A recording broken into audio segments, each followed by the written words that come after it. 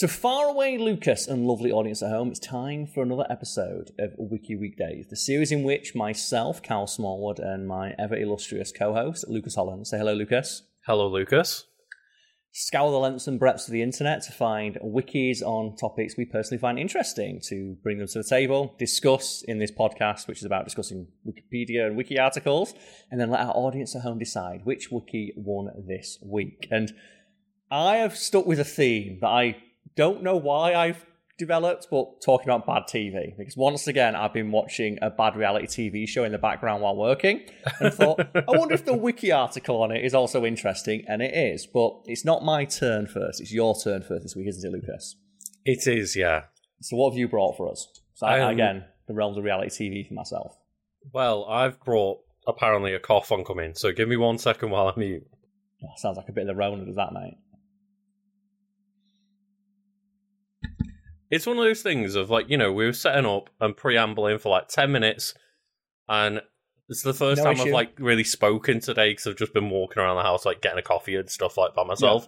Yeah. And the minute we start podcasting, my throat's like, now you need to cough, though. Of course, yeah. It's like when you're at a wedding or something, and you suddenly just need to piss. Or you need to, like, do you know that thing, like, as soon as you sit down on a plane and the seatbelt light goes on, you're like, I need to stand up, my legs hurt. Yeah. But I am bringing an article today as, like, maybe, like, a bit of a jumping off point for a larger discussion. Which is the kind of the point, right? Yeah, yeah. Really, it's, if anyone comes to this podcast and, like, you know, the weekend series, it's like, you're not actually discussing the wiki all that much. Like, you can just go read the wiki. The point is that we're bringing the wiki as a jumping off point for a discussion, as is the case of almost every podcast, right? It is, yeah. And, you know, I would hope that people understand that, of, like, the entire purpose of us doing Wiki Weekends is not to read a Wikipedia article, because anyone can do that. It's to discuss things further. But yeah, I thought, I don't know if you are aware of this game, but I thought I would talk about a game called Suika, or Suika Game. Okay, I'm not familiar. So Suika the Game is also known as Watermelon Game, and currently it's been, like, a trending game that I didn't realise was over on the Switch. And it's looks adorable. It's adorable, and it's just a super simple game. The premise is essentially that you've got little fruit, and you drop fruit into your little, like, container, whatever it is, you know, Tetris-style drop-down game. Yeah. When two of the same fruit touch, they combine to make, like, the next fruit up. And then when they touch, combine. And the game is to just make watermelons. Is it 2048? That was the game, the sliding game. Where it's the game where it's like you start with, like, 1 and 1, and you slide to make 2. And then you, like, slide maybe, 2 into 1. Mm-hmm. So it's a similar concept, but like that, and then maybe a bit of Tetris put in there, but also the physics of the fruit being round, bouncing around. Yeah, they bounce around and roll into one another. Like, they constantly have the ability to keep rolling. It's not, like, turn-based or anything. Do you know what this sounds like? This sounds like a game people get obsessed with. Well, I tell you what, Carl. I saw there was a Black Friday, because it's like a week before Black Friday. Black Friday sale on the eShop, and then I clicked on the eShop, and it was like, oh, the Watermelon Game's on here for like £2. I was like, oh, I thought this was like one of those Steam indies that, like, a bunch of people go and stream. No, it's a real video game, that, like, you know. No, because, like, normally when some, like, random indie game pops off on Twitch one random weekend, it's normally a game off Steam. And I was oh, it's a shame that a game would be fun on the Switch. And it is on the Switch. It's on the eShop. Like, yeah, I'm not dragging my PC into my front room. I don't care what any of those weirdos on Reddit say. It's not as simple as that. I want a rectangle that plays video games. I don't want a rectangle that also contains my entire life's work on there as well, that can randomly get kicked over by the cat. And, yeah, I just finished work last night and just went on, you know, downloaded this game and was like, oh no, this is a trap. Is that it? Is it one of those ones where you got hands on it instantly and went, oh no? Yeah, it was like, not, oh no, as in this is a bad game, oh no, this could be addicting. Like, oh. Well, it looks like it has all the makings of one of those vibes. Do you know what it looks like? It looks like one of those mobile ads you'd get on YouTube. That you never fall for because, you know, this is like, you know, just a predatory scam to get you to buy in-game currency or whatever. But as I said, this is a real whole-ass game that just has a fun, addicting format, right? Yeah, it's literally similar to like Tetris. a game that's super cheap, and it's just there's no microtransactions. There's not even a settings to turn down the volume currently. It's like just keep you must be watermelon at all times. There is the most basic game in there. That's the idea, though, isn't it? It's the simplest ideas that generally take off because they're the easiest to explain. So you feel like similar to a Tetris or Puyo Puyo, one of those types of things. Like you give someone 30 seconds to have hands on this game, they understand the mechanics. They don't need to be explained; they understand. It's just guess what? Drop fruit. It's like well, this feels satisfying. What happens when the fruit touch? Boo boo, and they turn into a big fruit. It's like well, that felt good. There's the dopamine hit. I'm also looking as well at the design. I'm getting like Taiko Drum Master vibes. Do you have a little face on Taiko Drum Master? Again, another really addicting game. And it's always funny to me, and kind of the reason I wanted to talk about this is because, like, again, super simple game for a couple of quid on the eShop, and it's been like popping off online. Also, this is not an ad, by the way. No, it's not. It's not. When you talk about something, it's like no, Lucas just, oddly enough, as human beings, we consume products and media. And like, for example, this week I'm bringing a reality TV show from 20 years ago. So, and it's one of those things of I find this really interesting because a game like this, just every now and then, does the rounds, and it'll be the biggest game of the like internet for like a month. We had Flappy Bird. Let's go back a couple of years. Flappy Bird. Then there was during the pandemic, there was Among Us. There was Fall Guys. Yeah, and like every now and again this happens. Animal Crossing happened, but that was the rare occasion where like it was one of these big, it was a good game already, £50 game that popped off. But usually it's those like cheap or free games because they're the ones that you can recommend. Yeah, you can dip your toes into the world of Watermelon game for, as I said, a couple of pounds. Yeah, or you can tell your friend like download Fall Guys. It's free right now on PlayStation Plus, and that's where that popped off, for example. Flappy Bird was known sayer of the N-word, PewDiePie. Is the direct cause of that. Five Nights at Freddy's, speaking of YouTubers, and I presume was Markiplier. That's where this game started popping off as well, is just some big TikTok. Twitch streamer or something. Maybe TikTok. Or TikToker or YouTuber, something like that, just went like, guess what? There's this like real simple, satisfying, cheap game. And then a bunch of other people went, well, that's real cheap and easy for me to stream as well. Yeah. Oh, and then more people say, this is the hot thing. Let's get on the bandwagon. And like Only Up happened, 6 months ago as well. That like game where people jump, and then there was immediate like Fortnite mods, and I've seen like games on the Switch eShop like trying to emulate that for like. Fortnite was another one of those games where it just took off because it had like the weird cartoony art style. Well, no, that was because it copied PUBG. Yeah, is PUBG one of the saddest, most recent gaming stories of? They basically invented the Battle Royale format for video games. Yeah, because I think they tried a couple of times, right? The same PlayerUnknown had made like multiple mods for like armor and shit to make like all these different Battle Royale type games, and then they finally popped off with PUBG. And then like Epic Games immediately took their money just 6 months later with a Fortnite change. It's like every time I see a screenshot from PUBG, I'm like, this looks like a game from 15 years ago. But that's the thing, it initially started as like just PlayerUnknown's Battlegrounds, literally PlayerUnknown.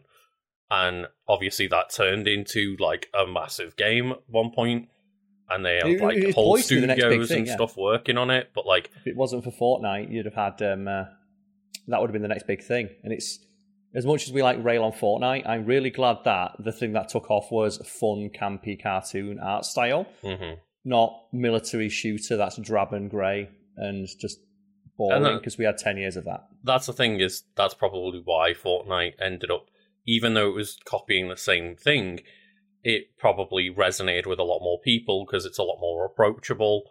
The gameplay is a lot more simple in terms of like when I play PUBG, it's like it's really unforgiving in terms of like the aim on the guns and things like that. And yeah, it's not necessarily a worse game, but it's for a more niche gamer. It's just, as well, it's just not as good looking.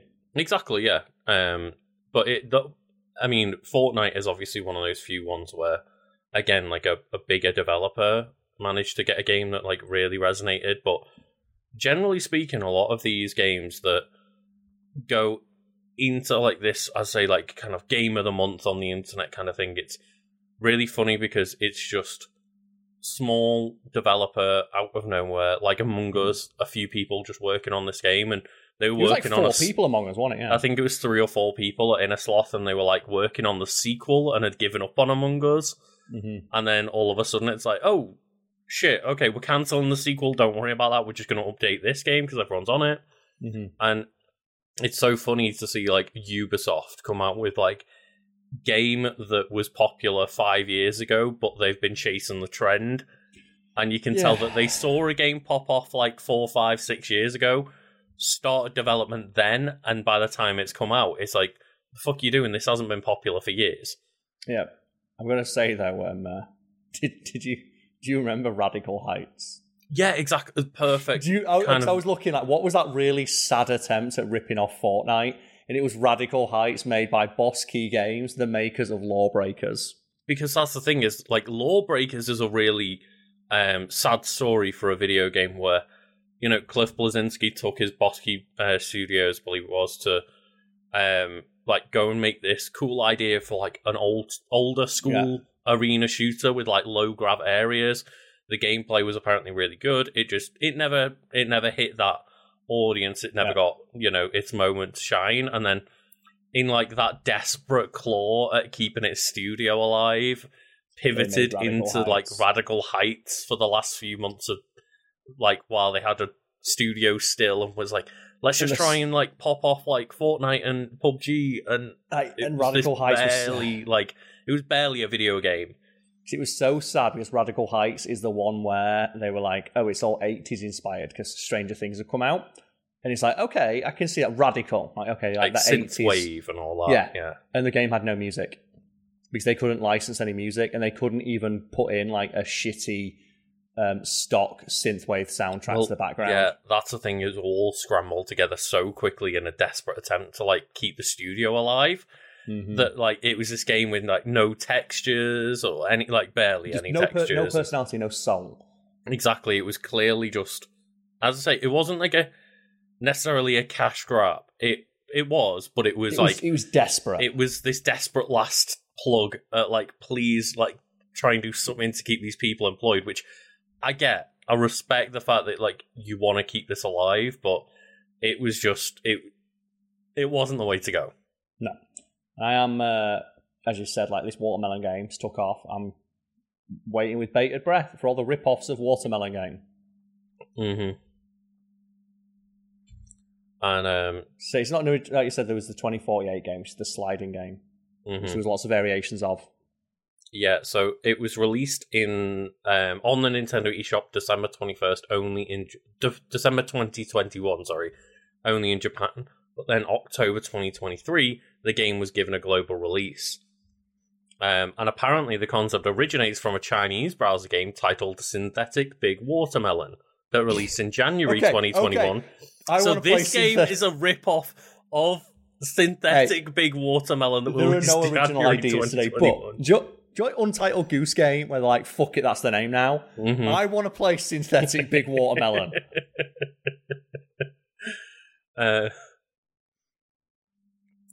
And yeah, it's so good. It said 2 years after the game's release, Suika Game exploded in popularity after being streamed by live streamers, particularly by VTubers.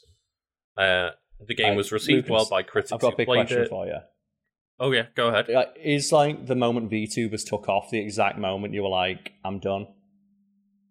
As in, trying to keep up with pop culture of like, I think I got TikTok. I understood what TikTok was because you had Vine. I understood Twitch because, you know, I was kind of there on the ground floor of like, I saw it rise. As soon as VTubers became a thing, I went, okay, I'm done. I don't need to follow pop culture anymore because this is beyond me. I knew Hatsune Miku, because that's like a Vocaloid, like making songs and stuff. I understand that. But when the VTuber thing came in, I was like, I don't get this. This is not for me. See, it's not for me, but I definitely respect anyone that's like, look, I want to be an anime waifu while I stream. I highly respect that. Or, you know, whatever other, I know there's a lot of different like categories of VTubers and stuff of like people being animals and stuff. I'm not here to yuck anyone's yum. And I'm, anime waifu is just the generic one that you see like off on the surface of it. Yeah, that's it. I'm not hating on it. I'm just saying it's the exact moment where I realised, when you get that point where you realise pop culture is no longer aimed at you. You're no longer the primary focus for pop culture. And I always thought our generation managed to hang on a bit longer than our parents did because we didn't go straight into soul-crushing jobs where we just stopped having hobbies. But I just felt like the moment VTubers came out and I went, and NPC streamers and stuff on TikTok, I went, someone enjoys this and it's not me. What? Maybe NPC streamers is the moment it lost me. Yeah. Maybe that, because just the moment I saw the NPC streams and I was like, oh, what has happened? Like, what went wrong here to make people NPC stream and then make people donate to that? And again, it's something out of my realm of understanding. That's it. It's when I realised that, pop culture has finally taken me over. I got made it to 32 before, just there was something in pop culture that I, one, didn't understand, and two, the important part, did not want to try and understand. Like TikTok, when it first came out, I tried to understand. We have a TikTok for like fact feed and stuff. I understand it. I don't partake in it because it's just not of interest to me, but I get it. That's the thing is, I'm on TikTok. I don't want to watch VTubers, but I get VTubers and I understand VTubing, and I understand the appeal of it to other people. The NPCs is where life got me. Yeah, I think the thing with VTubers though is they look so shit. Some of them look alright, but yeah, that's the thing. But I think all the times I see, and then I think it's the attachment people have to them, where they talk about them as if they're real people. And when it's like, oh, the ones that are creepy to me are like, people are obsessed with this VTuber that's this, as I say, maybe an anime waifu VTuber that's this really quite young looking girl, and it's actually a guy that's in his 40s or something in it. It's this weird shit. And again, I think as well there's a good number of them that are weirdly racist. I mean, isn't that just streamers and YouTubers and shit? Yeah. Have you ever seen that Black Mirror episode about the puppet? And it's they say, I think it's one of the really early ones, and it's there's a guy has a puppet and he talks into a screen as a puppet. Oh, and is this the one that runs for political office and shit? Runs for political office, ends up getting in charge, yeah. And it's you can say whatever heinous shit you want as a puppet because people are oh, isn't that funny? A puppet's saying racial slurs. And then now we've got that with this VTubers, extremist guy in charge, yeah. Yeah. There's VTubers who are just online calling for I guess the Palestine conflict going on right now. There's a lot of VTubers talking about that, and because people like them, they're ascribing authority to them which they have not earned or I would argue do not deserve. And it's just I did see it creeps me out. There was the opposite of that on TikTok of this woman who's talking about political change that needs to happen, but then we'll just be ooh woo at the end of it, and just adds I'm gonna say this in a really cutesy voice and put ooh woo at the end, but it's actually climate change needs to be sorted and we need to hold people responsible in political offices. Ooh woo, and it's yeah, that's the way to do it. The one that gets me is when you have people I think it was the CGI in the Flash being bad.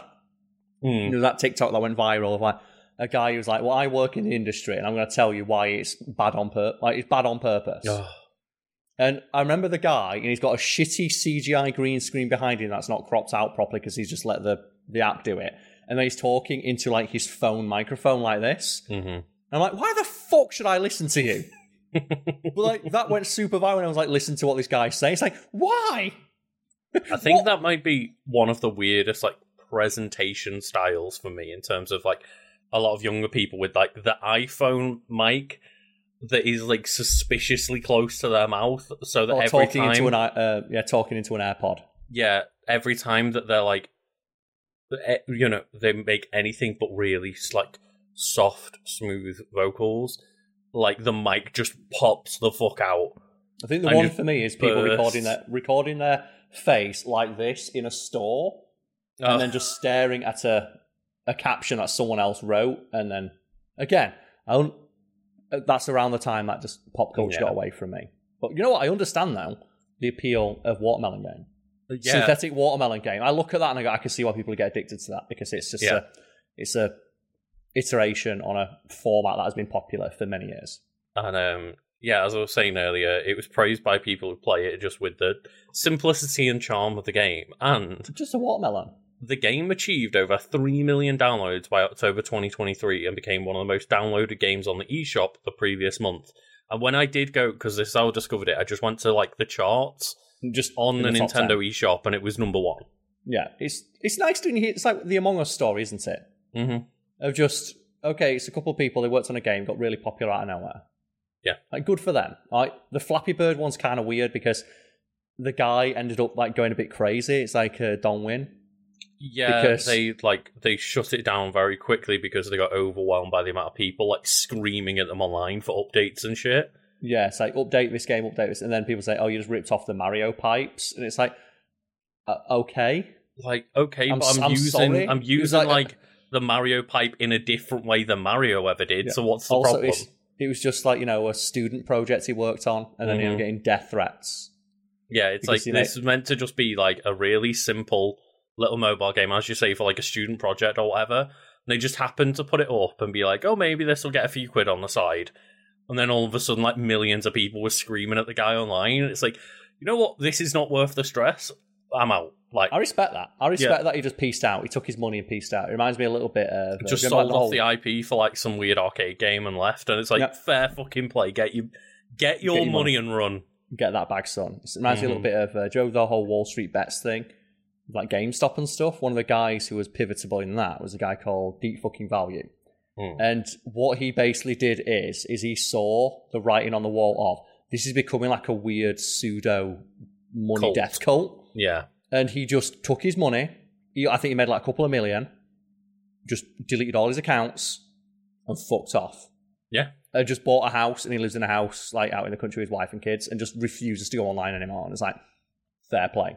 Because I really hate that GameStop stuff because it convinced people to like put them small amount of life savings on the line. Oh, yeah, and then like hold the line for weirdo millionaires that got in early and to just inflate their stock. And it's like, I don't feel sorry for all of these like people who were pushing on others for like losing their money, but it's the like, random person that you convince to use their last $1,000 to spend on there and lose it all. It's like, those are the people I feel sorry for that get baited in. But like, so anyone that just went in, got their money and pieced out, cool. Yeah. Fine. It's like, and here's a pro tip. Yeah, here's a pro tip for everyone out there. If you see something on the news, if it's on the news on CNN, it's too late to get way in. Too late. Like days too late. Yeah. If it's on CNN, it's already too late. You've already missed the opportunity to get on.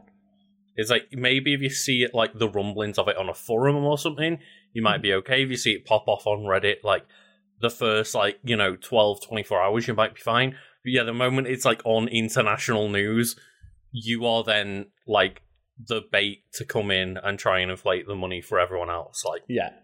And that's not the thing we talked about. I just thought it was an example of someone who's like, you know what, peace out, I'm in my money. Yeah, I respect it. It's like my friend who they bought Bitcoin as a piss take like a decade ago, and ended up like joining like Bitcoin was worth like $40,000. Mm-hmm. They just sold what Bitcoin they had and just bought like a down payment on a house, and it's like, well played. Yeah. And you know what they didn't then do is like go convince a bunch of other people online that buying Bitcoin is the right thing to do. No, because what you're supposed to do is you're supposed to stream Counter-Strike and then tell people to go to a website where you can gamble Counter-Strike skins that you actually own a stake in. Yep. And you have a stake in this business, and then what you do is when you are gambling on that website without disclosing you own a stake in it, you have your odds for winning artificially inflated because you own the website to encourage people to drop their money into it. And then what you do is you don't get punished for doing that and continue to make content online. Or, you just do the Elon Musk of like literally buy a bunch of stock in a company, a meme coin, tell people to go buy it and then sell it all. And it's like, yeah, because that isn't any, like, obviously there's no regulations, but, or there weren't at the time, but yeah, it's like just stop manipulation 101, but because it's an unregulated market, you can't do anything about it. Yeah, but speaking of unregulated markets, tell me about these like watermelons. These watermelons, I mean, like, I was playing last night, I say, and it's one of those things of the game does a real good job of letting you get to like one watermelon. Oh, and you're like, and you're like, I don't know what happens yet. Maybe it'll tell me here, but like, I don't know what happens if two watermelons. Well, yeah, like, what happens when two watermelons merge? Because, like, I wonder if I can find it here. Like, the watermelons are huge in this container. Because it's a Japanese game, if they turn into square watermelons, and they were easy to stack. And then it became Tetris with square watermelons. You had to get the perfect line. Yeah, do you like you had Puyo Puyo Tetris, where you switch between Tetris and Puyo Puyo? Oh, I love Puyo Puyo Tetris. I fucking love Puyo Puyo, yeah, it's so good. What if it was like that, if it turns to like columns or something, but it was square watermelons? Apparently, if two watermelons merge, they disappear from the box. And then you start all over again. And that's where there's no time limit. There's no rush on when you can drop the next fruit. Just go and get the highest score possible. And if this game is done as well as it has, I can already in my head picture a time attack mode, double fruit mode. But the thing is, it doesn't need it. But if you put it in, the game will be like even more popular. But this game is so simple, and that's like it's purity and simplicity. Yeah, it feels like one of those things where, similar to like Vampire Survivors, where I want to get that and have it on my Switch and just have it be when I'm on a train. Yeah. So I'm on a train, I've got half an hour to kill, just pull out my Switch, just play some synthetic watermelon game for a little bit. So at the moment, my game for that is still Monster Hunter, because I still fucking love monsters. It's like, okay, just go hunt a couple monsters. Mm-hmm. And that's another really good example is Vampire Survivors. Which is why I mentioned it, yes. That was a similar thing, yes. Just took off out of nowhere, just got massive. Just was a few quid on Steam, and just real simple, real easy to understand. It's just, you can literally stand still and make progress in Vampire Survivors. I think Monster Hunter might be another one where Monster Hunter's always been this very popular game, but it's always been quite niche. Well, that's and then, like, Monster Hunter World came out because and kind of popularized it.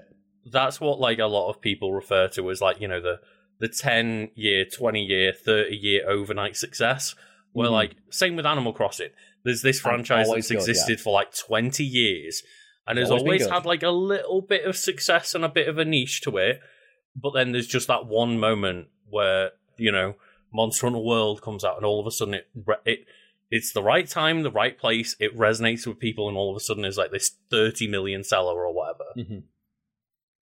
It's like, just those ones are like that different category of like something. Like for me, I noticed it a little bit with Pikmin 4 this year. Like I noticed a lot of people like played and talked about Pikmin 4 a lot more than the other ones, and like I think it sold more than the other three having the series already and stuff. And it's like, yes, same with like a lot of it happened on the Switch, like Zelda Breath of the Wild. Like Zelda was always quite a big series, but like I think Breath of the Wild's like double the sales of any other game in the series. Yeah, it's one of those things where like it was always a popular game, but this is the game that it's been like a thing for like 20 years. But this is the game that introduced it to an entirely new audience of like people who were like our age gonna remember Zelda, but younger people might not. Which is like a thing. It's like, that's the struggle for a lot of things, isn't it? Of like, how do you maintain a new growing audience? It's like it's one thing with a 30-year-old brand. Yeah, it's one thing to have those fans from 20, 30 years ago still like your games, but how do you get that new, fresh audience keep coming in? Yeah, and the example I like to use for this, because you might be thinking, Zelda's never not going to be popular. I'm going to. There's a brand out there that I think might be one of the most enduring brands of the last 70 years. McDonald's. Everyone knows McDonald's, right? I don't think you could go to a place on Earth where they don't know what McDonald's is. Mm-hmm.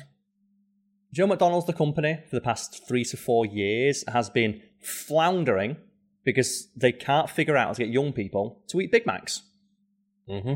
And anyone who's like our age or like slightly younger or older will be like, "What do you mean? Like everyone knows what a Big Mac is? Everyone's had a Big Mac." It's like, no.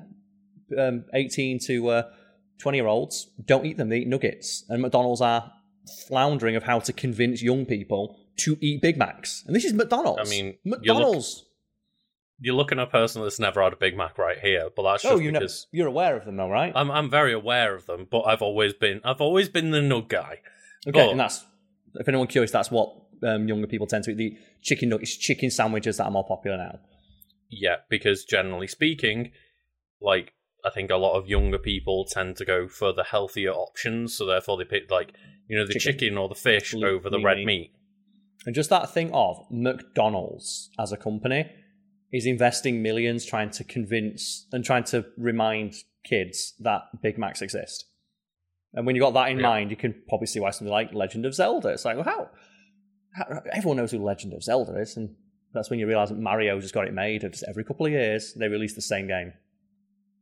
Pokemon, same game, just for a new audience of. And you're obviously being reductive when you say the same game, the same formula for the game. Yeah, they release like what is essentially the same game for the same audience they always have, just that audience is now like 5 years removed from the previous game. And they have that built-in lovely thing of they've kept the games simple enough to always be enjoyed by kids, or like with Pokemon, maybe not the games, but like the adjacent properties, like the anime. Yep. There's always something, or like the plushes and stuff to get your kids like at an early age, and you've always got that thing of the fans of Mario having their kids grow up on those games and on those like franchises, and you know, it's a bit harder with like a Legend of Zelda that's a little bit more mature. And then, you know, especially when you get to like adult games, it's like you're not showing your kid Grand Theft Auto at the age of 3, I'd hope. There's probably some out there, but you know, with Pokemon, it's like, well, I really like Pokemon, so I'm going to put the anime on for my kid, and they're going to grow up with like the new set of starters. That's going to be their Charmander, their Bulbasaur, Squirtle. I still love that like hard drive article of like fucking loser parent makes kid play games that were popular in his childhood. Oh, when it's like, well, I'm going to insist that my child plays NES Super Mario Bros. And then they'll work their way up. And they'll only be able to play the new Mario when they've earned it by playing every other Mario beforehand. It's like, let the kid just play the new one. You got to play the new one when you were young. Yeah, I'm going to alienate my child from their own peers because I'm a weirdo who never grew up. Mm-hmm. It's like fair play if you want to introduce your child to like whatever you enjoy. I never like would say that's a bad thing. But yeah, it's the people who specifically are like, I'm going to make sure that my kid plays my version of the thing and not let them play their version of it. It's like, no, you had your version, they'll have theirs. It's fine. As long as you can both come out of it liking the same thing at the end, that's the correct thing achieved, right? Yeah. But that's why one of the reasons why like, these new ideas... Anyway, he said it there, it's a new idea, but it's already based on something that already existed. And the basic gameplay loop is by one of the oldest games in existence, Tetris. If you just connect things that are similar to get rid of them to score points. And similar to like that satisfaction of when we met Puyo Puyo as well. The idea that when you hit that one Puyo that hits the right place, then it causes the chain. And that can happen in this, where like you'll finally get like one cherry will hit another cherry to make a strawberry. And it cascades. That's sitting next to the strawberry, that's sitting next to the grape, that's sitting next to the... I can't remember... it's a persimmon. Oh no, it's a decapon and then a persimmon. Yeah. Those are the two fruits. I wasn't sure what they were. Now, imagine now, like there's someone out there, you know there is. Probably someone from EA looking at this and going, what about after they get the score? A little thing pops up like 99 cents to play again. Or what happens when, you know, you can pay like £5 for a loot box and you'll get skins for the watermelon. Yeah. And the thing is, I can't wait for like 2 years' time when EA release like...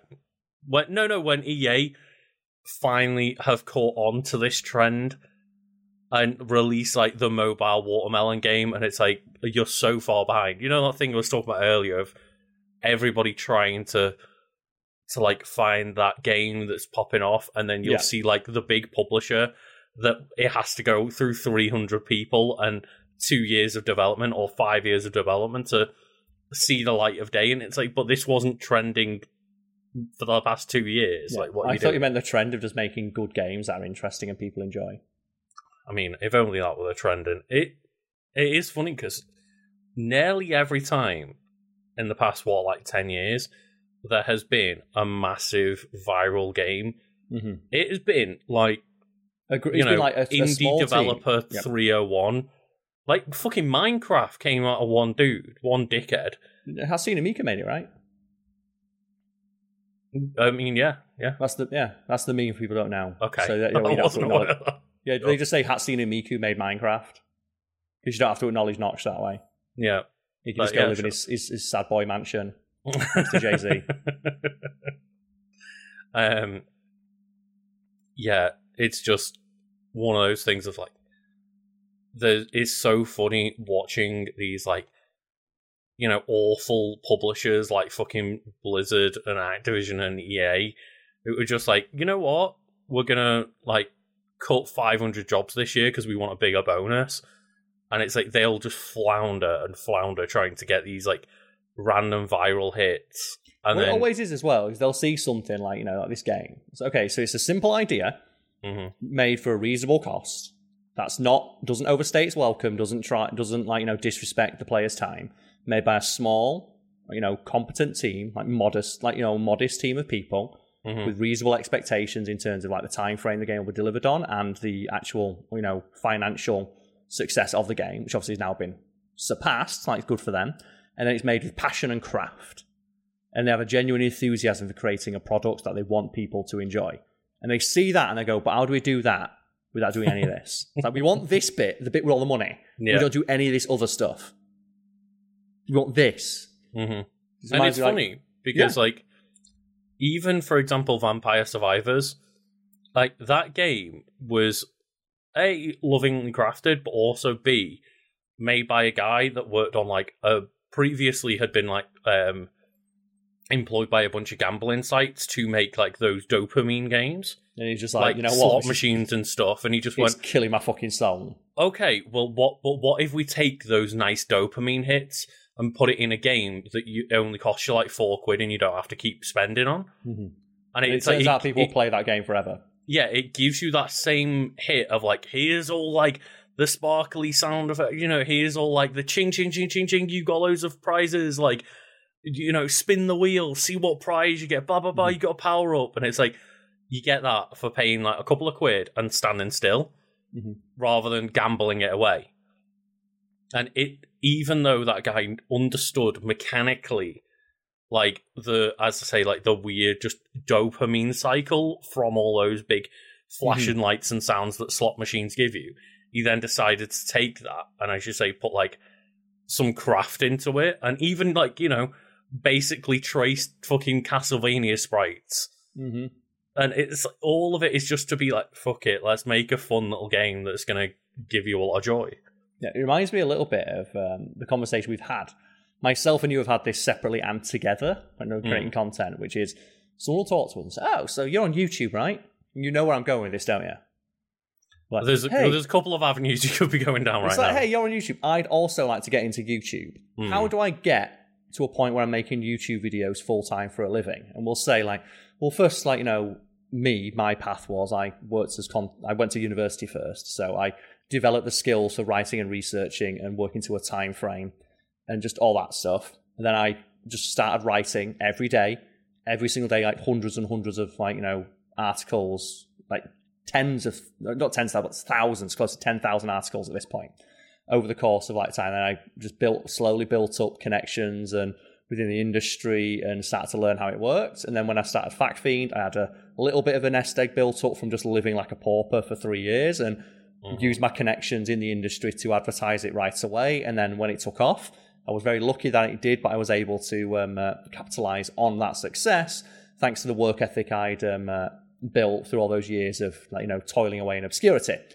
And now, thankfully, I've got that and I've been able to parlay it into more and more success and just, you know, a career that I'm happy with. And they say, okay, but how do I get paid though? How do I do that, but like now? How do I do that, but I've got to miss that 10 years of work you put in? Because I just want the bit where you make money. I want that bit. It's funny as well, because you get the opposite side of it. It's like, okay, well, do you have, like, a phone? Well, yeah, of course I have a phone. Okay, is it working? Is it modern? Yeah, pretty modern. Okay, so that means you've got a camera and a mic. start streaming or start making videos, whatever you want to do. Just do it. And then they say, but how do I get paid for it, though? And it's like, that's not the goal. You want to make the content first and then worry about getting paid for it. Make content that people want to see. It's always that thing of like, oh, but I want to stream, but like, I don't have like a top-end PC and like a camera and a microphone and all this jazz. And it's like, there are people streaming like from their Xbox on their microphone that came like, with the console or whatever, or like streaming on PlayStation 5 with that little shitty mic that's like in the controller. And it's like, you've got something like that. There's a Twitch app on that lets you stream your games. Just start doing it. You don't need a camera to begin with. You don't need a high-end mic to begin with. Like, start out first and see how you feel and see what, sparks the creativity and see if you enjoy what you're doing. It's, no, but I can't really do any of that because I need, like, a couple of grand to begin with. It's like, you don't. Yeah. And then it's that thing as well, I've been streaming for a couple of months and I've only got, like, 2 or 3 viewers. How do I get more? And it's like, well, there's no way to guarantee to get more views. Mm-hmm. And then they'll hear that and they'll go, but how do I get more, though? It's like, there's just make content that you like and hopefully, it's luck of the draw. Not everyone can get lucky. If everyone can get lucky, no one would be. We literally have, a series here of podcasts where pretty much every week we'll mention that we're on Twitch and that we stream, like, at least once a week. With almost clockwork regularity, yes. Yes, we have schedules that we stream to. We have an audience that we tell. There's several thousand people every week. Several thousand people every week listen to this, and like we struggle to get our numbers up. And then there's people who are like, it's impossible. I've been streaming for like 3 weeks straight on Twitch and got no growth. It's like it's difficult. And it's not for everyone, and it's a very soul-crushing industry of like not everyone can be successful, but the people that are, for the most part, generally at least put the work in. For the most part, yeah. There are obviously like some outliers. Random fringe examples where like people, don't necessarily do that, but yeah. It's like the answer is that most people that you'll randomly see, as I say, as like that overnight success, when it comes to content creators, they've probably been making videos for like 5 years. Yeah. It's like and the thing I always say is advice my dad gave me. Of like, son, you can never plan on being lucky, but no one who doesn't like no one who's lucky. You can't plan on being lucky, but if you are, the hard work you put in prior to being lucky will allow you to capitalize on it. And that's the thing, isn't it? Of like, you've got to hope that you're lucky, but if you've got the right set of skills and made the right preparations, you'll be able to pounce on that moment when you get lucky. You hope so, yeah. Anyway, it's just a weird tangent there, but I thought that's like a good example of that thing of like, yeah, this company, they probably never expected for this idea to take off, and it was through no direct action of themselves besides they made a good product. And there's plenty of good products out there that probably don't get the recognition and just exposure that they arguably should. But every now and again, something does. So, for every synthetic watermelon game and Among Us, there's another game that's toiled away in obscurity that, could have had the same success, if not for the fact that just the universe didn't smile on them that day. Even, for example, this watermelon game and Among Us, they lived in relative obscurity for a couple of years. Mm-hmm. And just all of a sudden, the right person picks it up and you get lucky, and then all of a sudden millions of people know about your game. And it's like, and you can't plan on that happening. No. There's no way to plan for that to happen. And it's one of those funny things of like, you can even, again, this is not product placement or sponsored or anything. But if I then talk about it, yeah. If I then said like, Suika, you can reach out to me and sponsor me for a stream. It's like, but the thing is, because of the way they've had success, they don't even need to. They get free marketing from people like me right now talking about the game for free. Yeah, and that's the thing. Yeah. That's another thing, like with businesses where they so desperately want to have that kind of organic growth, and that's why so many ads and sponsor spots on YouTube. Because I've read a lot of sponsor spot scripts, and near universally they always say, "Don't tell people that you're getting paid." Because they want it to seem like you are organically recommending their product without prompting. And it's like there's very few times where that will actually happen. And a lot of them will be like, oh, you can only... It's like, you're not necessarily able to not say that you got sponsored, because that's illegal. But what they can say is, like, only mention only money. Use, like, positives. Talk about it as if you've chosen to play the game. And that's why you'll see so many ones on, like, Raid Shadow Legends of like, look, I know this is a sponsor spot, but I started playing the game and I legitimately love it now. And it's like, there's wording in there to encourage that behaviour in the sponsor spot.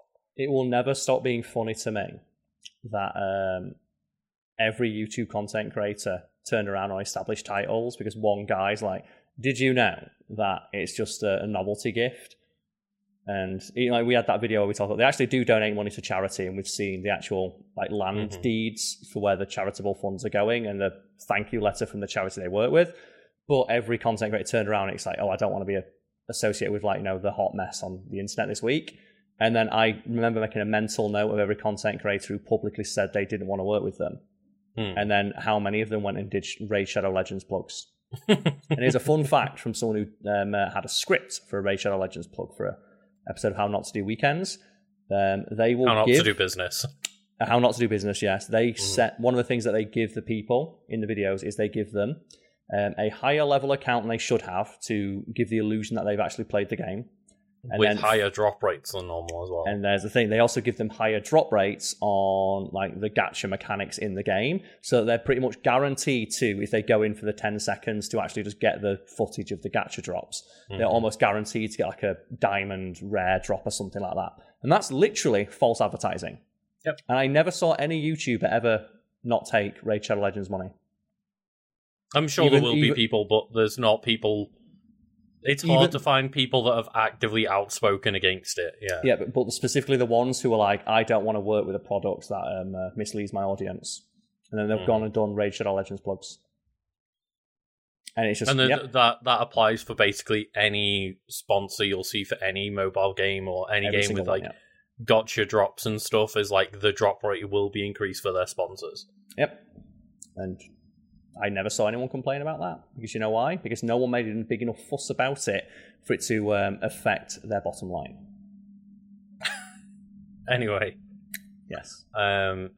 Yeah, it's just one of those of like, we understand there's a lot of facets to a lot of things, but like, yeah, just don't be one of those assholes online that's like willing to point the finger so quickly if you're gonna then turn around and also have your finger in the stink. Like, I think that's what got me as well. I think it was just like the specific thing of like, I'm going to be really careful about vetting my sponsors from this point onwards. And then they went and took a bunch of Raid Shadow Legends money, and it's like, you don't care. You just wanted to, and that's the thing. I respect if they just went, look. So that's why we made the video, isn't it, about established titles? Where we held our hands on like, look, everyone on the internet is yelling at us, so we actually thought, let's just ask the people in charge. For like, you know, can you refute any of these accusations made again about your product? And the fact that they responded with an email, and then I think the head of the company sent me a personal message of like, here's like literal confidential information that I shouldn't be sharing about like, you know, charitable donations that we've made, and like, here's the tax numbers that you can follow that show that we are a registered charity that's like, donated this money. You're not allowed to like share this because again, it's like confidential information, but like for sake of proving to us that like donations had actually been made, which is what they were being accused of, is no donations being made. It's like, yeah, we can confirm that happened. Yeah, and it was just like one of those things of like, oh, so no content creator actually did their due diligence, and then like again, the scripts and stuff which we read through the scripts, and like a bunch of content creators were like, oh, they were lying in their thing. It's like, well, no, the scripts that they were reading, they were actually misquoting the scripts and ad-libbing. Yeah.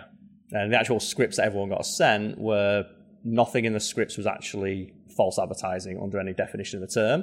It was the content creators themselves who were guilty of exaggerating what was being promised. Carl. Yes, sorry, that was a fun Should one. we take a quick break? Let's take a quick break. Carl, we are back. We are indeed. The dogs have stopped kicking off, just like as I went for a break. Just like someone knocked at the door and just caused like a nightmare downstairs, and it's like, okay, let's sort that out before going and trying and recording again. It's like, is there like anything like more terrifying than as like you knock on someone's door and then you just hear, ooh, and you're like, oh no. Like, even if it's not like a big dog at the other side, you know you're pissed off the person you're visiting. Mm-hmm. That's the thing, like, one of our dogs, Oryx, he doesn't kick off too much, but the issue is Cade does. But then him kicking off will then kick the other dog off, and it's like, then they're both going. It's just like, could you please just like not we need to just get one of those signs that's like, don't fucking knock at our door, we've got dogs, please. Yeah. And you know, speaking of Oryx, you mentioned that Oryx is your new dog, yes? Yeah, Oryx is the dog that we rescued a couple of months back. And he's a little bit on the hefty side, yes? He is, but he has been losing a lot of weight, which is good. Yes, in a healthy way, I imagine. Just like, you know, through good diet and exercise and just like, you know, cleaning and good choices. When we rescued him, he was like nearly twice the recommended weight. So it's been like Diet City for him in a healthy enough way. Mm-hmm. You know, he's still getting as much of a portion that like Cade would, but clearly beforehand he'd been getting way bigger a portion than that. Mm-hmm. And, well, speaking of, you know, losing weight, that's what we're talking about for my entry on Wiki Weekends, or Wiki Weekdays, I should say. So which one of these like horrible weight gain or weight loss shows are we talking about? So we're talking about one of the originators, Lucas, and that is The Biggest Loser. Oh, okay, yeah. So if it's not already been established by every other episode of Wiki Weekends, I adore bad television. And bad reality TV as well. Bad reality TV especially, yeah. And Biggest Loser is one of those ones that I never watched, but was always aware of via reputation. Mm-hmm. And I know via reputation, just over the years, it's basically been singled out as, this was possibly one of the most unhealthy shows ever made, both in terms of like, you know, literally of like the things they're telling people to do are unhealthy, and then also just as a symptom of society at that moment of like, this isn't healthy for this to be a way society is viewing people.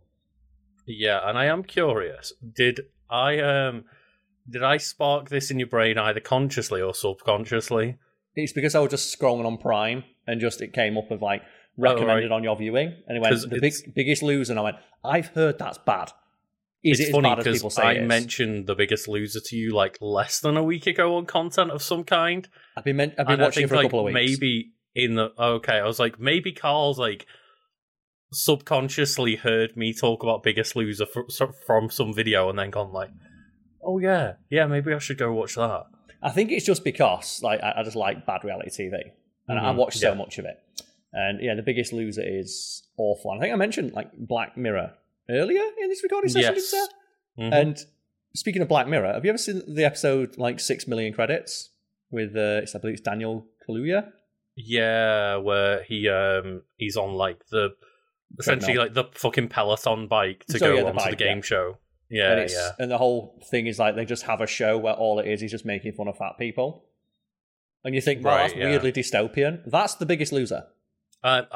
Is especially as a British person, the amount of like British TV shows from like the noughties, My £400 Life, that were just like there's a clip that I saw from like a TikTok going around a little while ago, and it's like, oh well, British TV shows were mean, but they couldn't have been that mean. It was like, oh, welcome to this place, town of like the fattest family in the UK, full of fatty McFatties, and it's like, holy shit.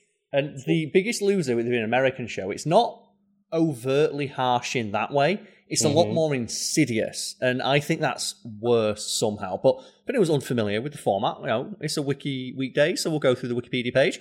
The Biggest Loser is an American competition reality show that initially ran on NBC for 17 seasons between 2004 and 2016, before moving to the USA Network in 2020. So it's still going on.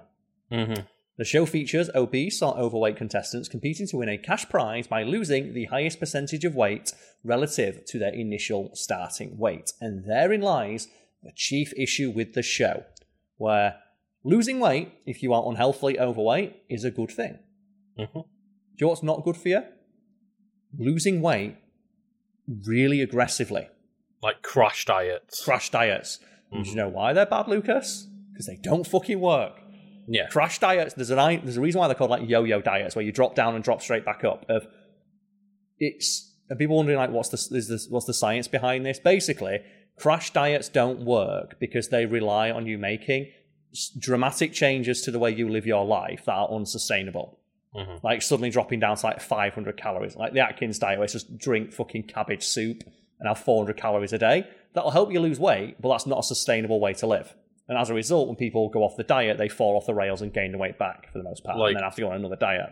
Generally speaking, diets, like, when we talk about diets, we're talking like, short-term kind of dietary, big, massive changes, whereas they don't seem to be very effective for most people, whereas lifestyle changes is overall what you need. Yes, but, we're not talking about those. We're talking about you've got to lose that weight, you fatty. And premise, each season The Biggest Loser starts the 30-week competition with a weigh-in to determine the contestant's starting weight, which serves as a baseline for determining the overall winner. The contestants then grouped into teams of 3, each wearing separate coloured t-shirts, and depending on the season, a team may work with a specific trainer, or all trainers may work with all contestants. And I was watching the Australian version, where they bring in as their super secret third team. He's the guy called the Commando, and he's in the Special Forces. Oh, to just shout at them. Yeah, and he's like, I was a special. And the thing is, you look at that guy, he is fit as fuck. He is in phenomenal shape. And what I did is I watched the first episode of a lot of seasons to see, I find it interesting when you look at one from 2006 to 2014 and look at how the format changes. Yeah.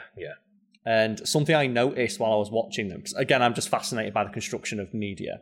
This is just a thing that I do. I watch pilot episodes of crap TV shows all the time. And I love watching reality TV shows and found footage movies and stuff like that on YouTube, because I'm fascinated with the production of media. And something I noticed is in almost every season, they have the first workout, which we'll get to in a moment. So, actually, I'll leave it till we get to the format of the show. But yeah, they have personal trainers and they become celebrities in their own rights. And during an episode, various challenges and temptations, see below, are featured. Those who win a particular challenge are given special privileges, such as a weight advantage for the next weigh-in, or even full immunity from being voted off the show. And this is the issue with the show it's a game show, so people can lose. And there needs to be game elements in there, as you say, temptations, which is where I fundamentally go from maybe this could help some people out to no, fuck this idea of a show. It's based, I said that episode 6 million credits of we're watching people with serious, these are people who have serious physical problems, in a lot of cases mental health issues. A lot of these people who are picked for these shows are morbidly obese, right? Yeah, but one of the things I noticed is obviously you want the drama aspect. So they're interviewing there's one season I was watching the Australian version where there's 2 twins and they're both overweight. And obviously I was thinking, are they going to put both on the show and put one separate teams? They don't do that, no. They say only one's allowed to make it on, and they make the twins decide which one of them should continue on the show. Essentially, having to decide, it's Sophie's choice. Yeah. Which one of you wants to get professional help to deal with your deep-seated issues with food and health? Instead of just, letting them both get on the show and both get an attempt at being helped out. And that's it. I'm watching this show, and I'm like, this is dystopian. I said, it is literally that episode of Black Mirror. Yeah. It is literally that. But then each week culminates in another weigh-in to determine which team has lost the most weight for that week in percentage of total weight lost. So you might think, well, surely the biggest, heaviest people will be more likely to win. It's no, it's a percentage of the weight you lose. But the problem is that the teams who have the really heavy people on there, they get a massive boost right away because just by virtue of the fact they're on a restrictive diet, they end up losing 10, 15 kilos just by not doing anything. Yeah, and it's just... it's one of those things of I get that you need to dramatize it in some way for the sake of television, but yeah. There's other things you could drama, Bear Grylls taking a celebrity to the woods to drink their own piss, fine. That's a reality TV show I'll watch. But this one, it's you are exploiting people with serious issues. Like I said, during some of the interviews, it's so they're really harsh. Well, it's so why do you think you're so fat? And one person well, when I was younger, I was sexually abused and just fell into food to make myself more unattractive. And then you see the trainer go, okay. And then they got voted off the next week. Well, fuck them, I suppose. Yeah. It's right, this sounds like a problem that we're not qualified for. Goodbye. Yeah, so Episode format. So episodes are typically 2 hours long, although some episodes have been aired in a shortened 1 hour format to accommodate adjacent network programming such as The Voice and the State of the Union Address. And I don't think there's anything more American than cutting an episode of The Biggest Loser short for the State of the Union Address. As if these episodes were 2 hours long. Lucas, people love watching people suffer. And I say, I'm watching these shows in that like morbid curiosity sense of like how bad were they. That's one of the reasons why I love watching like old reality TV shows and old movies, and so I looking for the problematic elements that were like portrayed as not being a big deal, for example. And it's nice to see how far we've come in regards to progressive issues. There is a lot of those TV shows where I watch quite a bit of them because like my family had watched them, and say for while we were just like all sitting in the living room, I'm sitting there like playing on a DS, and they've got like one of these TV shows on in the background, and like one of the ones that I went back to see how bad it was, again out of like that curiosity factor, was a Super Size versus Super Skinny, which again, it's a show I love. I know I shouldn't, but again, it's just one of those things, morbid curiosity of like I was shocked at how much of it is just rooted in like victim blaming and body shaming. Mm-hmm. And well, they literally start every episode by having them strip down to their underwear and stare at each other. Yep. As they like put in like these weird like Wonka tubes of their food for the week. And it's like, look at how much you like under or overeat. Look at your little like sad tube with no food in it. And it's like, these people like have eating disorders. Yeah, and one thing I will say, need mental help, like not body shaming. And Supervisor Super Skinny, it's like at the very least they have a doctor who's leading the show. Because that's the Biggest Loser does not have a fucking doctor as their lead person. Dr. Christian is a real actual doctor, and he does give the people on it an actual food chart that like a professional like health and nutrition expert who hired by the show gives them. And it tells them, this is exactly the amount of calories you should be eating. This is what you should be... Here's a food plan. Follow this. It's nutritionally balanced to either help you lose weight or gain weight, respectively. And again, stick to this. If it was just that, that's not like... That's not television. That's not a TV show because you need to see them crying. Yeah. There's none of that drama involved. And it's like, as you say, people like to watch others suffer. And speaking of watching people suffer, Lucas... the shows will typically follow some, but not all, of the following activities based on the particular season. So the first and most important thing that happens in a show is the temptation. So contestants prepare for the first day of the week, only to find a situation that involves temptation. The temptation usually requires contestants to gamble by eating or drinking delicious but high-calorie food in exchange for what may be a beneficial trade-off. And you might think, okay, so what could the potential beneficial things be for consuming, like, in one episode I watched, it's like, we're just going to put a big slice of cake in front of you. And they just stand all over there and say, if you eat this cake, you'll get a reward. But then you've eaten the cake. And that's bad. What do you think would be like, a reward for a show like this? As in like a reward for not taking the temptation? No, 'cause that's the thing. You get the reward for eating it. You get the reward for eating it. Because that's the temptation. It's like, are you tempted to eat the cake for the reward? Or are you going to stick to your guns, not eat the cake, but not get the reward? Do they then reward them with more food? No. They can be rewarded with things such as the chance to call a loved one. The ability to contact your family. I didn't realise they weren't in contact with their family. No. What the fuck? Because obviously, Lucas, they want to do the big reveal, right? For a show like this, you need to have the family come in after it's all done and see the dramatic weight. Phone calls? Jesus Christ. You need to see how much weight they've lost, so you need them to be surprised, so they can't contact their loved ones. So they'll say, here's a big... We know you're on a diet. We know you have a problem with food and self-control. Here's a big fat slice of cake. If you eat it, you can call your family. If not, you're not allowed to call your family. But then we're going to shame you for eating the cake. And they give them so much shit if they eat the cake. Like the trainers... Yeah. But the best bit is, because it's a show... Because again, I watched like the first couple episodes of a few seasons. Sometimes the trainer's like, well done for resisting the temptation. I know it can't have been easy.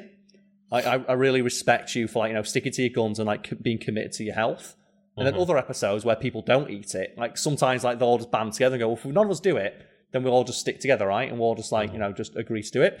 The trainers will come in and go, come on, guys, this is a game. You've got to play the game a little bit. You want to get that reward because I can give you an advantage in the weigh-in.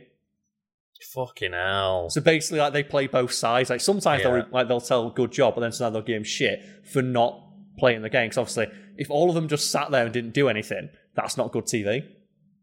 Yeah, because that's not like, psychologically berating people while they're like going through this anguish. Yep. No. Like, there's and one. You know what? It's actually ridiculous. I was going to say, like, I don't mind the premise of these TV shows when it's not about, like, people with health problems. And when it's like Master Chef, who gives a shit? It's like, who's the best chef? Well, I was going to say, like, I recently watched, like, last year or whatever when it came out, like, Netflix did, like, a version of The Mole. And it's like, we've got a bunch of, like, greedy assholes together, and they're all going to, like, just fuck each other over for money. Mm-hmm. Or fail to fuck each other over for money. Yeah, that's fine, it's like, when it's people being assholes to one another for, like, money that they don't really need, because, these seemingly aren't a bunch of people, like, on the poverty line or anything. They're just, again, a bunch of greedy assholes. And it's like, I don't really care. I can laugh at them for that. And I can laugh at when they fail. But, like, when it's like, oh, did you want to call your family? Eat this fat piece of cake, you fat person. And it's and like, then we're going to make fun of you for eating the cake. And then you're going to call your family. And you better cry. We better see some tears. Because that's good TV. It's like, I can't believe none of you ate the cake this week. It's a game show. What the fuck are you doing? This isn't entertainment. Yeah, well, speaking of the game show element, the initial workout. So contestants work out with their trainers during this segment. The trainers will usually speak with certain contestants, especially those who are doing poorly. Usually, underlying emotional issues are revealed at this time, such as the loss of a family member or a physical calamity, often triggering events that led to the weight gain in the first place. And something that's really, really dire when you're watching these initial weight gains is because obviously the personal trainers, some of them, they look all right. Like the Marine guy, or the Commando guy, he's a bit harsh, but of all of the ones I saw, he's the most reasonable because he's like, look, I expect a lot from you because you've made a commitment. And he's really reasonable in that sense. And then you've got a couple who are like this little blonde woman. When you look at her, like, she's going to be the worst one. Well, like, they're working out with her, and like someone just starts vomiting. It's like, yeah, it's not a good first workout if you don't vomit. Vomiting's not a bad thing during a workout. It means you've never worked out before. And then I remember thinking back to when I started working out, and they said, if you ever get to the point during your workout where you're vomiting, you're doing too much. Slow the fuck down. Like, vomiting is a sign your body can't handle something. And then it's literally your body rejecting what's happening. And you see people like vomiting in the bushes, and the trainer's like, it's not a good first workout if people don't vomit. And obviously because they want to gamify it, because reasonably it'd be, okay, your first workout, you're all severely overweight, you've never exercised before, we should just do a light walk. Let's just go for a 2-hour-long walk. But it's like, we can't have that because that's not good television. Let's just make them do. And I was trying to follow along with one of the workouts, and I got tired. Because I vaguely... I think it was The Biggest Loser. I vaguely remember an image in my head of like them doing an obstacle course with like weighted backpacks on or something. Yep. And it's like, aren't these people that are meant to be like, as you say, losing weight and trying to like exercise in a healthy way? It's like, no, fuck it. Make them like climb walls with 40 kilos in the backpack. But then they'll see like the contestants are like, I didn't realise how unfit I was. It's like, I couldn't do that. Yeah. I couldn't do, like, you've got like a fucking former Royal Marine. Of course you won't be able to do his workout first time with no prep. And that's the thing as well. They never stretch. And that really freaks me out. Ooh. Presumably they do. Because obviously they just don't show it. Yeah. But they don't stretch or prepare, and that really freaks me out. And the problem is that a lot of them get injured because they're severely overweight and they're making them do... Like, I've seen people like do on the weight machines. Like CrossFitters in the gym. And I'm like, that's not good form. Yeah. That's not good form at all. Someone should be telling them that's not good form, but obviously they're just there, like, lift as much weight as you possibly can as quickly and as hard as possible to lose weight. Yeah. And then obviously people get injured. And then the problem is when people get injured, they can't work out and they get voted off the show. Yeah. It's like, but they need it the most. They're the most in need of help, and they're the ones who get voted off. Oh, God. It's rough. But then, Lucas, we've then got the last chance workout, which are these are often as grueling and final preparations for a weigh-in. And these are the ones where you've had, like, I'm aware of all like the shenanigans behind the scenes, where like people will just not drink water because obviously water is you need it for a workout, but that's weight. Yeah, water weight is like a big deal. It's obviously why you see like, you know, before weigh-ins for Boxing like, you know, matches and boxing, MMA, stuff like that, like people will dehydrate themselves and stuff. So that's what contestants do. But these like severely overweight people dehydrating themselves and then going for a mad workout. And there are behind the scenes stories like, yeah, I pissed blood.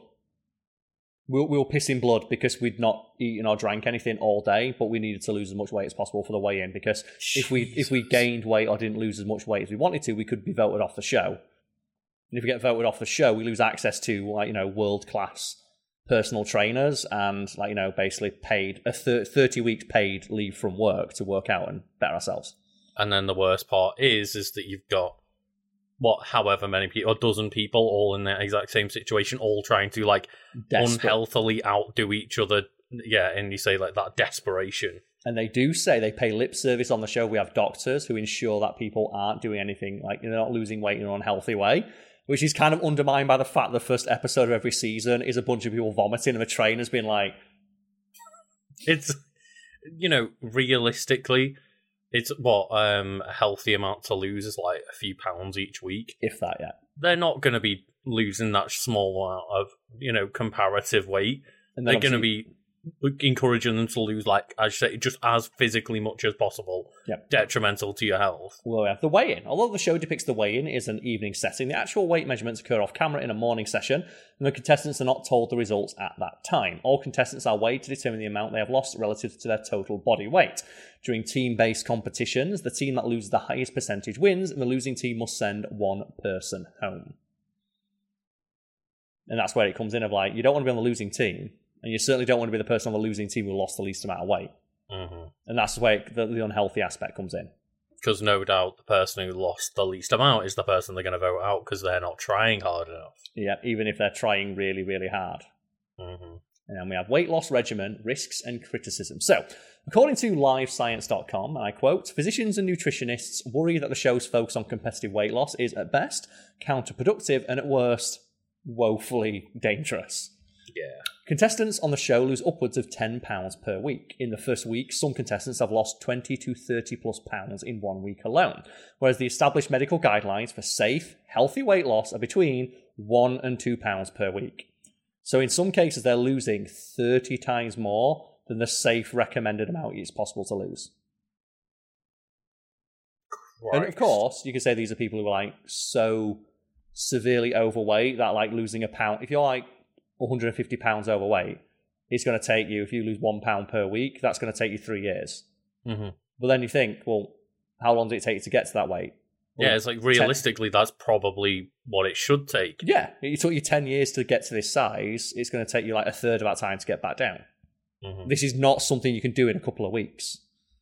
But obviously that doesn't make good television, so fuck it. No.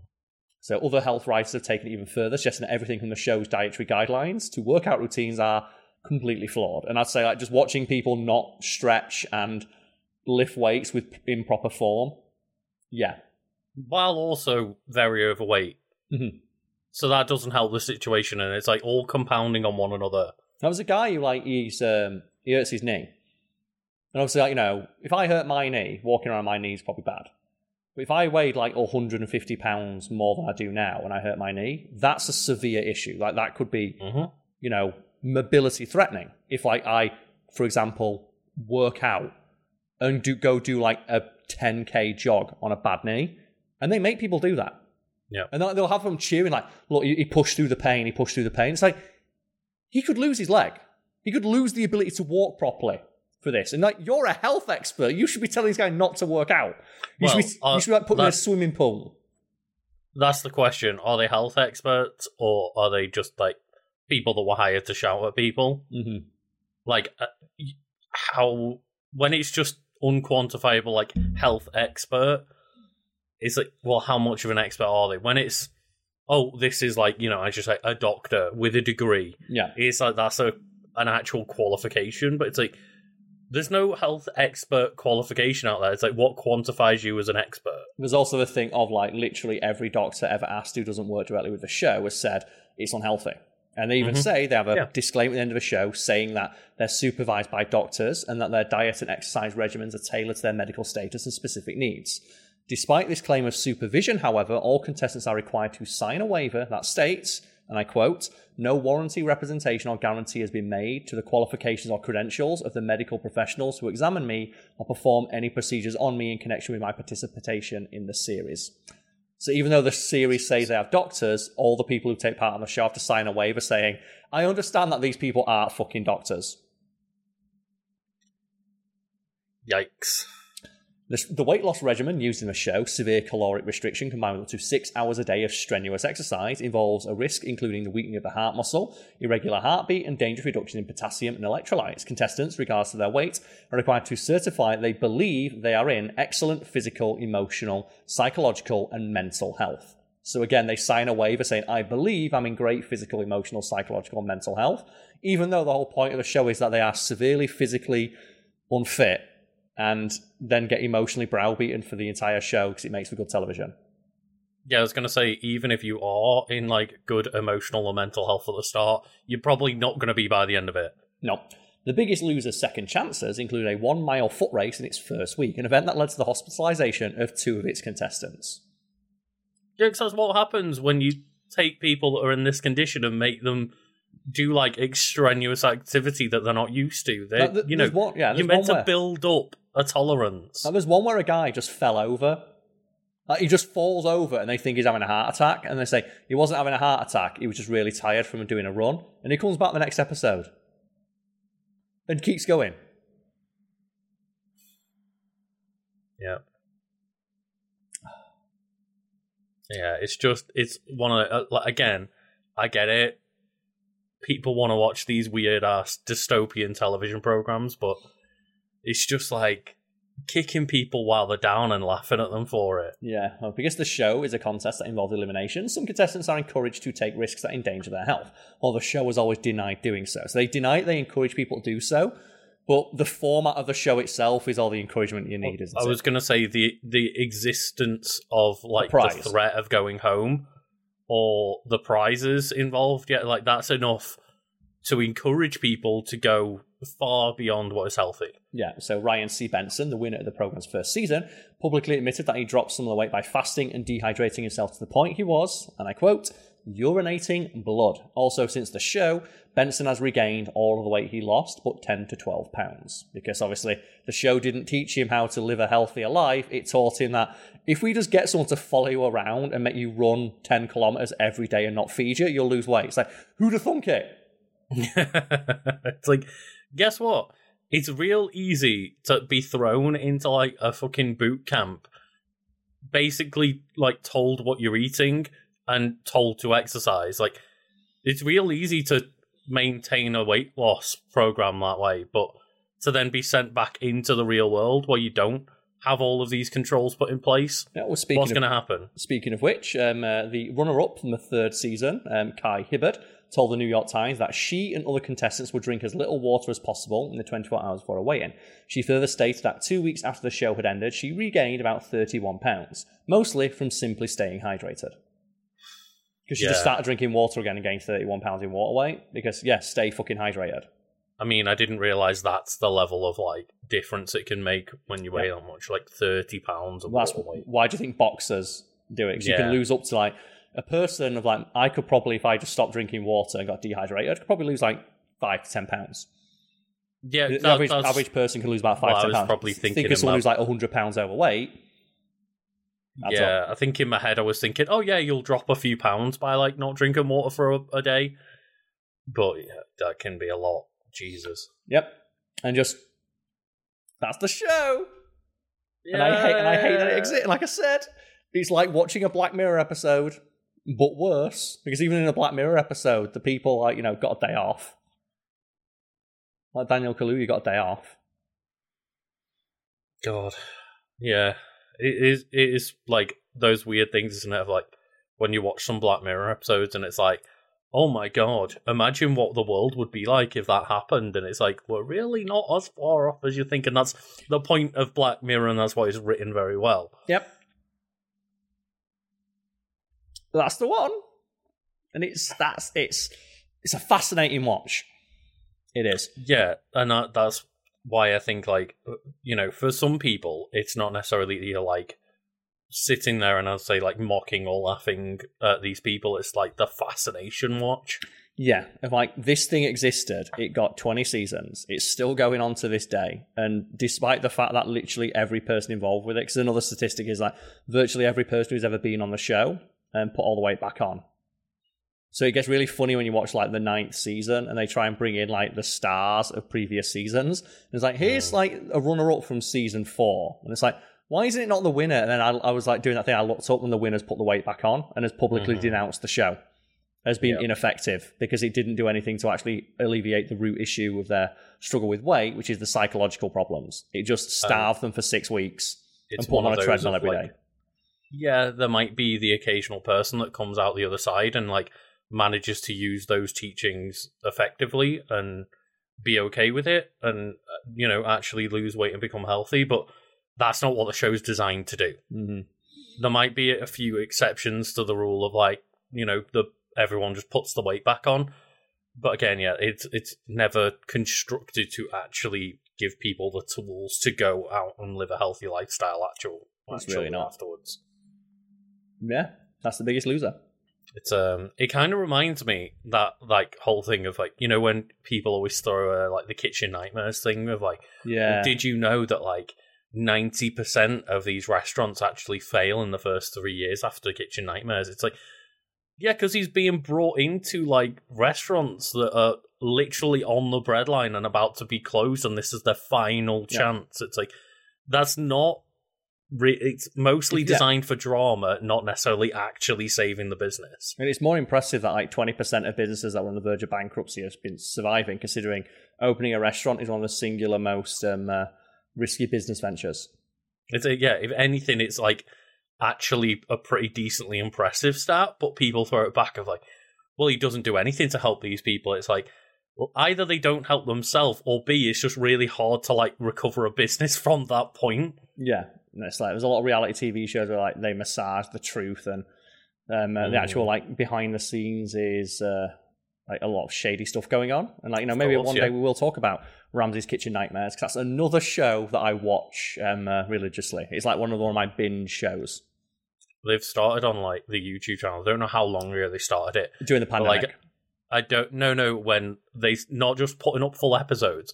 They've now started putting up ones where it's like, septuple episodes of Gordon Ramsay's Kitchen Nightmares, and I'm like, well, I guess this is going on in the background for the next 5 hours while I play Destiny. I think the person running the Kitchen Nightmares YouTube channel is one of the only people online whose headline writing skills I recognize as being better than my own. Because I think I'm really good at writing headlines and like article titles, and specifically article titles that aren't clickbait, where they promise something silly, but clickbait is just it gets you to click on something, then it doesn't really deliver on the promise. It doesn't deliver on it, yeah. Whereas I think when I write like a headline for like Fact Fiend, like that time Stifler's mom helped Stifler's mom get laid, I believe I deliver on what I'm promising with the headline. The people writing Gordon Ramsay like Kitchen Nightmares thumbnail titles are better at me than that. Because the one that always sticks in my head is thin crust pizza actually has massive crusts. And it's just a picture of Gordon Ramsay with his head in his hands like a YouTube thumbnail, and just this pizza with like these gargantuan crusts. Oh god! Just that one gets me. Or just like that great line of, like, the freshest thing in this kitchen is that pigeon. And it's like, so they Photoshop the pigeon to wear like a little Supreme jacket and a little hat, and it's like, thank you, chef. Just this little fresh pigeon and his little puffer jacket. I saw one the other day, again, just like popping them on the background of like one that was just like Chef Mike returns. It's like, oh, Chef Mike. I still like, again, the thumbnail, and it's like Gordon Ramsay halfway through throwing a microwave out a window. Like the slightly blurry thumbnail because it's from like terrestrial TV, and they've just screenshotted like the point where it's about to leave the thing, and it's like Gordon Ramsay murders Chef Mike, and it's like he did. He did.